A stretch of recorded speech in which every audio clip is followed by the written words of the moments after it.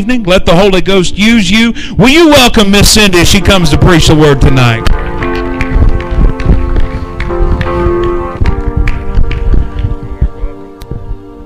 Hallelujah. Hallelujah. You know, I've said it before in here on a Wednesday night. Sometimes I just need to come in the house and shake some stuff off. Sometimes I just need to come and shake that heavy stuff. You know, sometimes work is heavy. Sometimes stuff going on in the family's heavy. Turn on the news and that's always heavy. And you know, sometimes I just need to come in and shake myself. And make myself lift my eyes a little higher. And you know what? I was standing over there and we're singing about our awesome God. Our awesome God. That God that angels stand in awe of. You know, I can't get over that. That the song in heaven is on repeat. Holy, holy, holy, holy, holy, holy. And it never gets old. It never loses its power. You know, I'd have to tell on myself a little bit. I can get in that place where I'm just letting words come out of my mouth. I've said them enough that they'll come out programmed. And I don't have to think about what I'm saying. Oh, but when I think about God, it gets fresh all over again. I'm not just saying His name. I'm saying His name. I'm not just mentioning the name of Jesus. I'm talking about the one who died for me, the one who loves me, the one who walks with me, the one who more than tolerates me. You know what? It was a revelation to me one day that God loves me. The Bible tells me that. The children's song tells me that. God loves me. Jesus loves me. The Bible tells me so.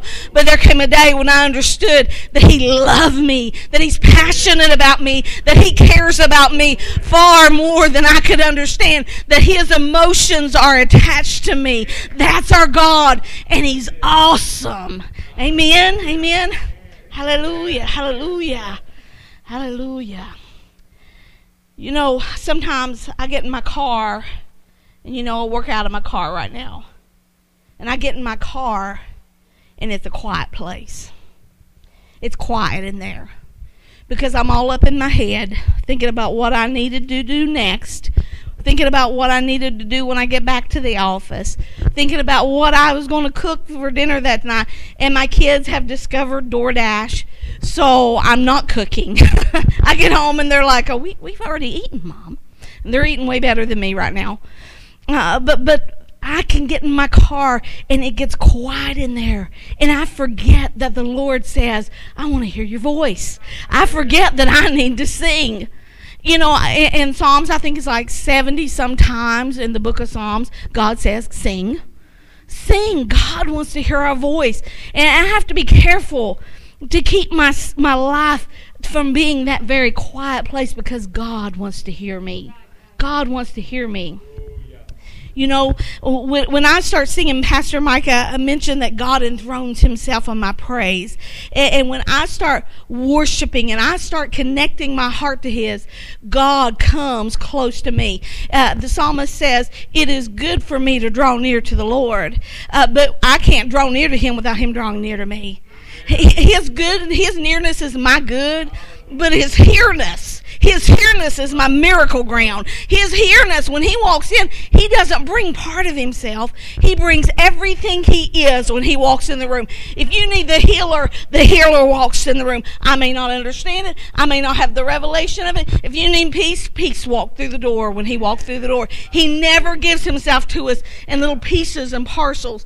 We understand it that way, but God is God. He's God always. Always. He's a good God. Hallelujah. Hallelujah. I appreciate the opportunity we've had in this house over the past several weeks to hear what the Lord is saying to people in their prayer closets and what He's saying in their devotional times. And I just want to say I appreciate the meat I've had in this house. That I've come in here, and I don't want to leave anybody out, but we've had meat. We didn't come in here and play patty cake and, go on home. We came in here and we had some church. We've heard good words. Micah preaches the house down every time he preaches. Noah always brings a word. Romy's brought the word to us. It's always been a strong word. And I appreciate that. Now, tonight I'm not going to keep you very long. And I'll be honest with you, I tried to do this on my own. I really did. I knew what the Lord was saying. And I said, well, we could come at it from over here, Lord, and we could come over here. And I did a lot of coal mining and a lot of digging out in the dirt and a lot of repenting. And finally, I sat down at my table and I closed my Bible and I closed my computer and I said, okay, Jesus, what do you say? And sure enough, when I do it His way, it always works better. It always works right. We're going to be in the Gospel of Matthew, chapter 25. And this is going to be a very familiar scripture. And my hope is that you hear the heart of the Lord that I heard in this. Let's pray before we get started tonight. Lord, we come to you and we love you. We love your word. Your word is life. And we thank you, Lord, that you spoke to us. Lord, help us to hear what you would have us to hear in this hour. In Jesus' name. Hallelujah. In Matthew 25, Jesus tells a parable about what the kingdom of heaven is like. And what has just happened, if you go back to the last chapter, Jesus and his disciples are in the temple. And the disciples are so impressed with the grandeur of the structure they're looking at. And they're saying, did you ever see a rock like that, Jesus? Did you ever see a building like this one? And Jesus lays the bombshell. Not one stone is going to be left on another one. Not one stone. And as they left the city, the disciples came and they asked him, when is this going to happen? When is this going to come to pass, Lord? What will be the sign of your coming? What will the end of the age look like? And the Lord lays out the complete eschatology, the end time scenario of what the end times, that last age is going to look like. And if you read it in Matthew chapter 24, it's kind of like reading headlines today. You know, the disciples couldn't imagine wars and rumors and wars, famines, earthquakes, false prophets, false messiahs. They couldn't imagine that being the way the world could be. But have you looked on the news lately? I mean, to us, it's very imaginable. We're reading it. We're seeing it. And Jesus says there's going to be the sign of the Son of Man appearing in the sky. And they'll see the Son of Man coming in the clouds of heaven with power and great glory. And you know, sometimes we forget that part. Sometimes I'm so busy looking at the dirt in front of me, what I have to do and what's coming at me, that sometimes I forget my eyes need to be set a little higher because I'm waiting for somebody. I'm waiting for somebody. And as he's laying out this ultimate end-time prophetic word, he warns his disciples, be ready. Nobody knows when I'm coming. No one knows the hour or the day. I don't even know. The angels don't know. Only the Father knows. And I have a pet theory about why he doesn't know. My pet theory is, in the book of John, Jesus says, everything I've heard, I've told you. I think Jesus can't keep a secret. I think he'd tell us. I think he would tell us if he knew. So even Jesus doesn't know. Only the Father knows the moment that he's going to look over to their right hand and say, Jesus, the wait is over. The preparations have been made. Your church is ready. Go, go, go. Bring the church home. Jesus said, this is what it's going to be like. Now, boys, let me tell you a story. Because when I tell you the story, it's going to make sense. And that's where we are in Matthew 25. Jesus is using a parallel between the last times in his coming and an ancient Jewish wedding ceremony. And what happened in that ancient Jewish wedding ceremony was that the bride and the bridegroom were betrothed. It was a legal contract, but they didn't come together. Instead, the bride stayed with mom and dad until her bridegroom had prepared a home for her.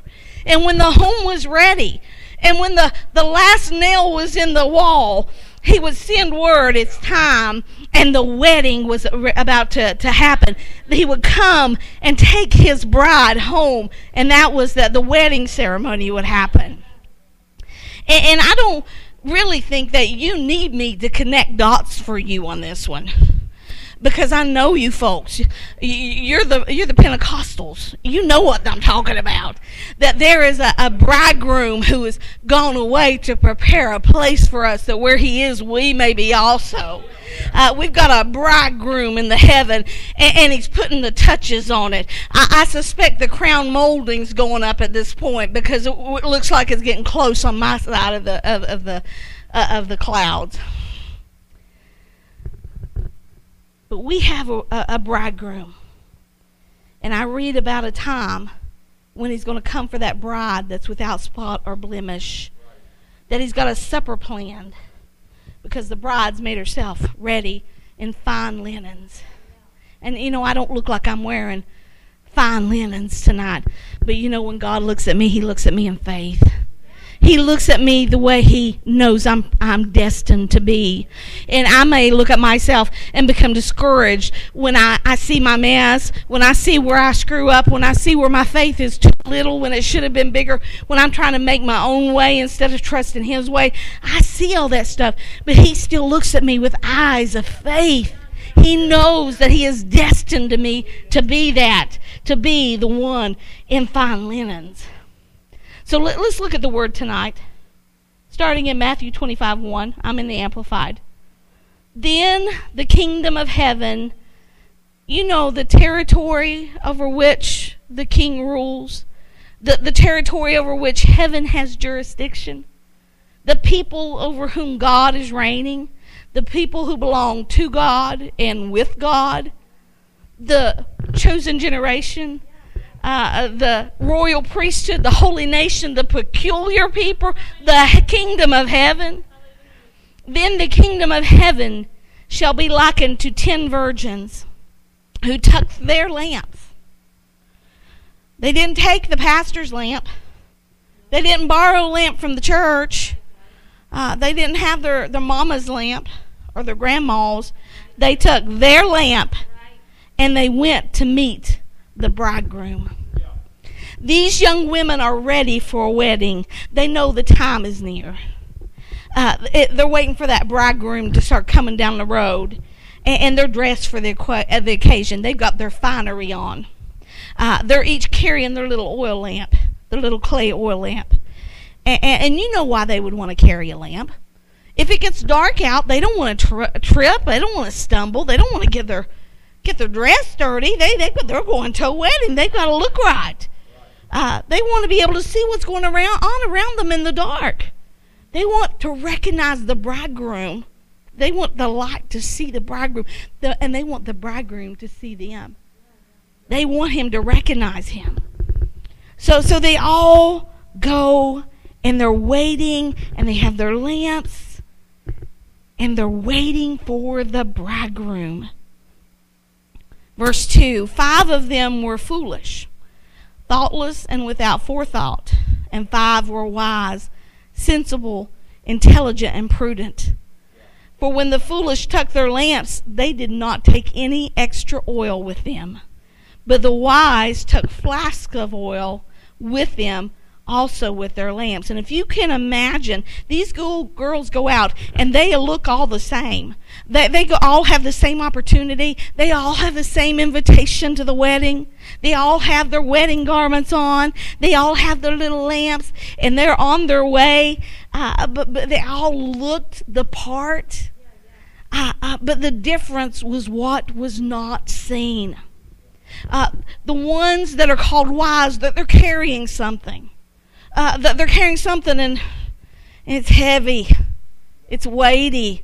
They're carrying something and they had to purchase it. They had to get it themselves, so they have to take care of it. They can't skip around and hop and dance like maybe the other girls were, because they don't want to spill their oil. It was precious. There was something powerful there. It was costly. It changes the way they walk. Some of you gentlemen may not realize it, but when a lady's getting ready to go out to the wedding, they don't usually pick up the jar of oil. That's not a very fashionable accessory. But the wise virgins realized that the true value of the lamp they were carrying was what was inside. It was, the value was in its functionality. If the lamp is just an ornament, any old lamp will do. Oh, but if it's going to work, if it's going to do what it's supposed to do, if it's going to be functional, it's going to have something inside. The empty lamp wasn't going to do them any good when the sun went down. They carried that flask of oil with them, because a lamp without oil may look good, but it doesn't have the goods. You know, I don't want to be a cloud without rain. I don't want to be something that has a reputation, but not in front of God. The oil costed something. There was an expense involved. There was a personal cost. The oil flask was heavy, and it wasn't very cute. They didn't look like everybody else. They couldn't run around and be all cute because they couldn't afford to spill the oil. Verses 5 and 6. While the bridegroom lingered and was slow in coming. While the bridegroom lingered and he was slow in coming. The bridegroom lingered and he was slow in coming. And you know what? Have you heard it all your life? Oh, I've always heard that he was coming, but I haven't seen him yet. I haven't seen him yet. That's been this way since the father slept. The bridegroom was lingering and he was slow in coming, but he was coming. But he was coming. The bridegroom lingered and was slow in coming, and they all began nodding their heads and they fell asleep. But at midnight there was a shout. At midnight there was a shout. Behold the bridegroom. Behold him. Go out and meet him. The bridegroom was lingering, but he was coming. They went to sleep. Everybody went to sleep. None of them were awake. But even though he was lingering, even though he didn't come when they thought he was going to come, even though he was slower than they thought he ought to be, even if they were looking at everything going on around them and thinking, well, this is an inconvenient time. Could we reschedule this wedding party? Can we do something else? Even though they didn't understand, he was not an absentee bridegroom. An absentee is someone who was expected to come, but he didn't show up. You don't have an absentee bridegroom. You have a bridegroom who's ready. He's waiting for the Father's word, but he's coming. He's not absentee. He's going to come. He might be slow. He might be lingering, but keep your eyes on the clouds because he's coming. He's not gonna let you down. At midnight, the bridegroom comes, and they didn't expect it. It seemed unlikely. It seemed inconvenient. Everyone was asleep at this point. Everyone was having their nap. They were comfortable in the dark. But then the shout come. Then the shout come. Then he's coming. He's coming. In verse 7, then all those virgins got up and they put their own lamps in order. And the foolish said to the wise, give us some of your oil, for our lamps are going out. But the wise replied, there will not be enough for us and for you. Go instead to the dealers and buy it for yourself. But while they were going away to buy, the bridegroom came. While they were going away to buy, they didn't take thought to take it with them, but while they were going to the source to try to get some to put in their lamp, here comes the bridegroom. He's coming down the road. While the bridegroom came, and those who were prepared went in with him to the marriage feast, and the door was shut. Now the difference in these virgins is very clear. The difference is what they do or do not carry with them.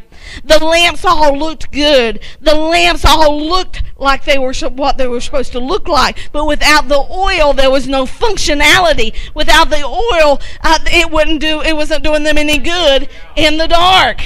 They had no real function. They couldn't shine. The oil cannot be shared. You know what? I love hanging around somebody talking the Bible, and they're anointed about the revelation that they got from the Word, but their revelation isn't going to be mine until I put my face in the book. It's not enough to hang out with the right people. The other oil won't do me any good. I've got to go get my own oil. I've got to go to the source myself. Everyone had to have their own supply. And now, after the bridegroom has come, they understand it was totally reasonable to carry that oil. It was totally reasonable to go through the inconvenience and the expense of the oil in light of the bridegroom's coming. Your bridegroom is coming. In light of his coming. In light of the cloud he's riding on. In light of the glory he's shining. Get your oil. Get your oil. Get your oil. Our bridegroom God went to prepare a place for his beloved to come to him. And he gave us a warning. Be ready.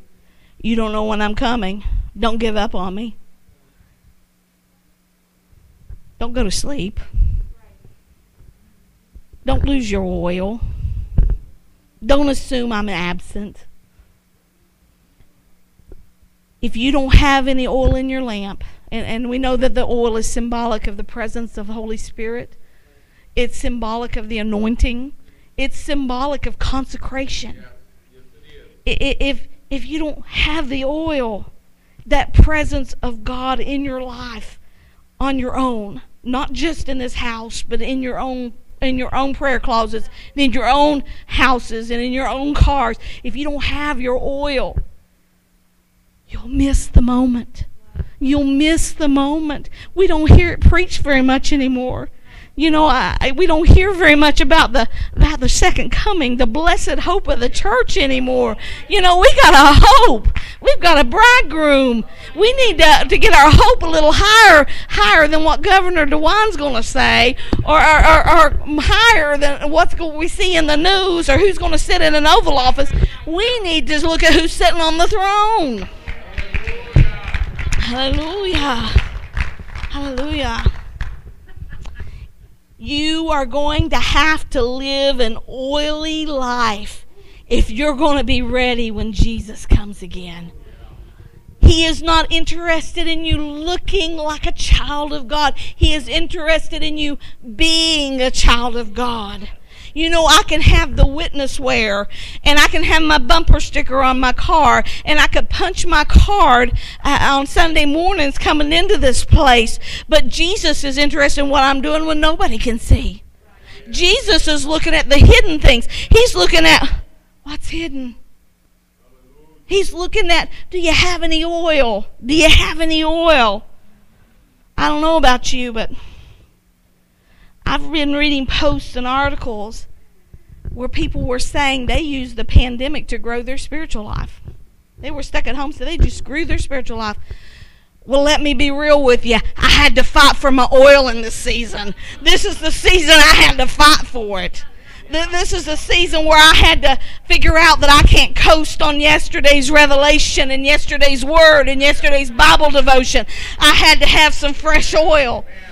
I had to fight over the busyness and the distractions of my life. I figured out my distractions are my destructions. If it's got my eyes, it can keep my eyes off Jesus. I had to be careful not to run after the latest word from the prophet. Not to run after what did this preacher say, and what does that news article say, and did you see the COVID numbers today? I had to choose to turn off the wine and go after Jesus. I had to war against that last tidbit of information. I had to be careful with my oil, because the oil in my lamp is just enough for today's revelation. It's just enough for my now.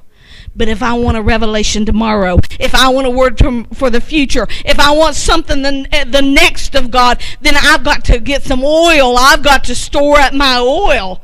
I've got to tend it. I can Facebook and Twitter, Fox News and CNN until I'm running on fumes. And I've done that in this pandemic a time or two. And my lamp oil was almost used up. And I figured out I better get myself in a prayer closet somewhere. I better open up this book and eat some red words. I better start paying attention to heavenly things, setting my affections on those things above. Bring every thought into obedience. I had to put on some warm armor and do some warfare in my own life to tend my oil.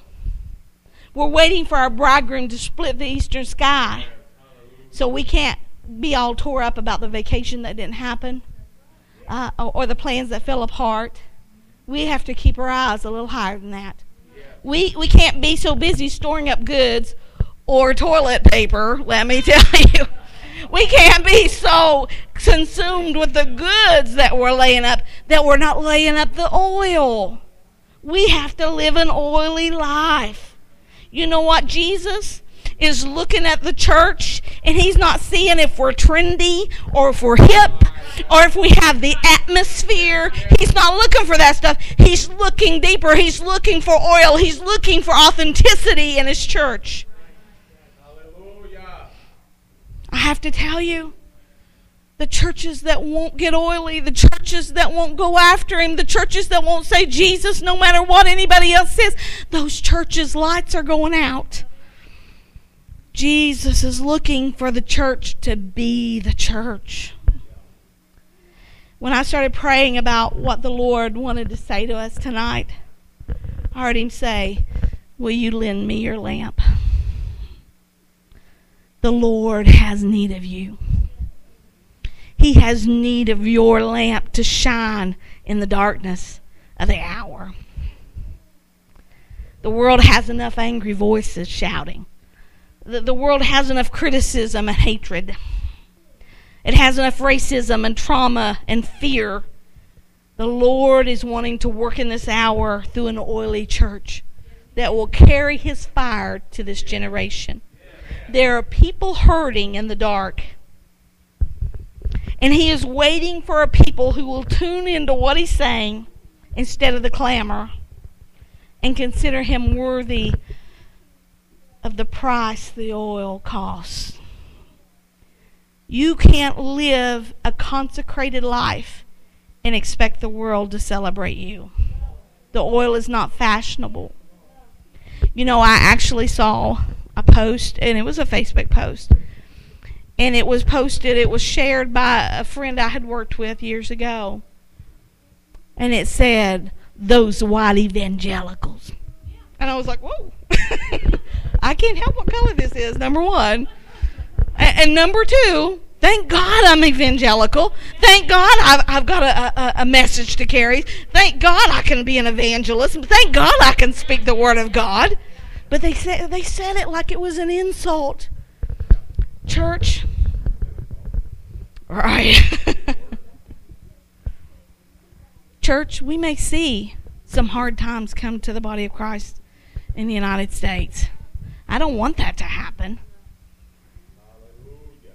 But if you will protect the oil, if you will protect the oil, a day will come when you will say, in light of his coming, in light of who he is and what he has done, worth every price, worth every cost. When the bridegroom steps out and calls us home, it's going to be worth it all. We can't carry the oil and dance with the world. We have to live a little different.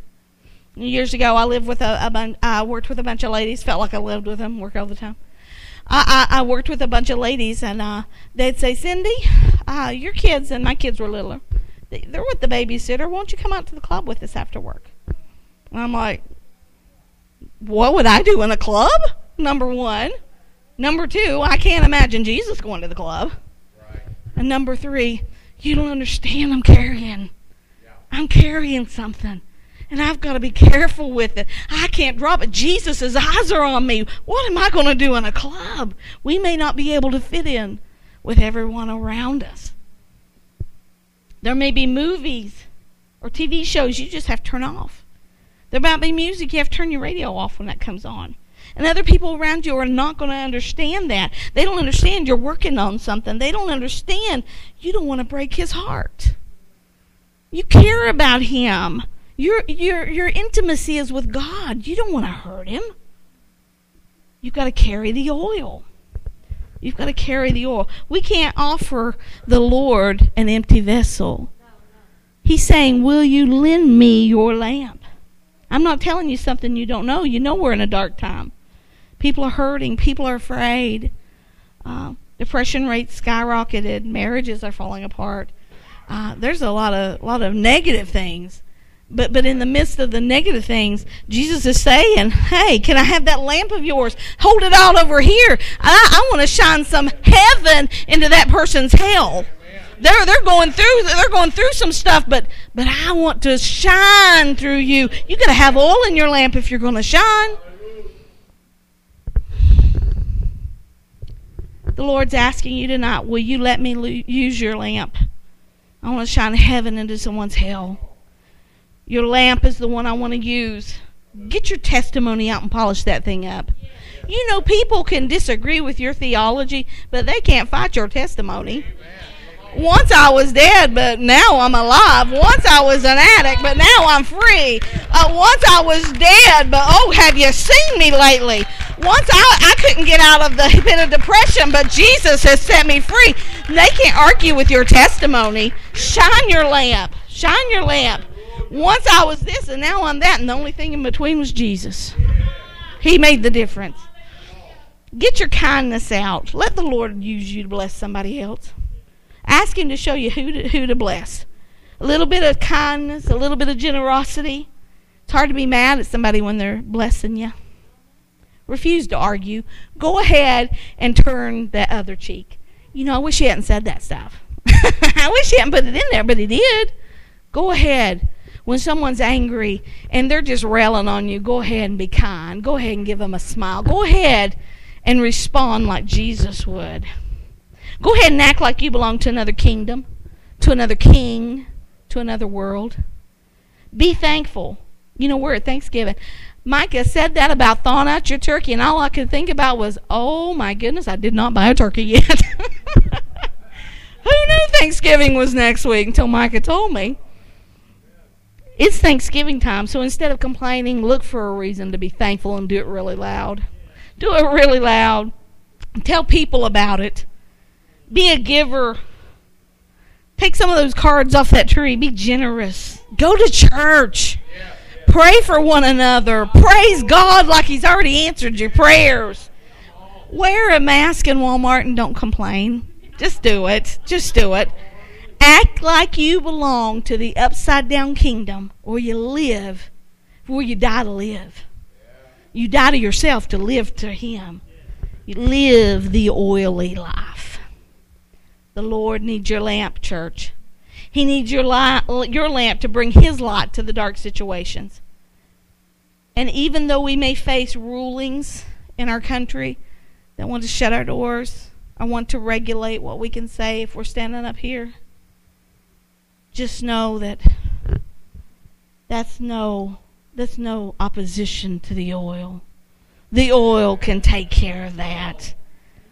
If we don't have some oil, we might just end up fitting in to the dark.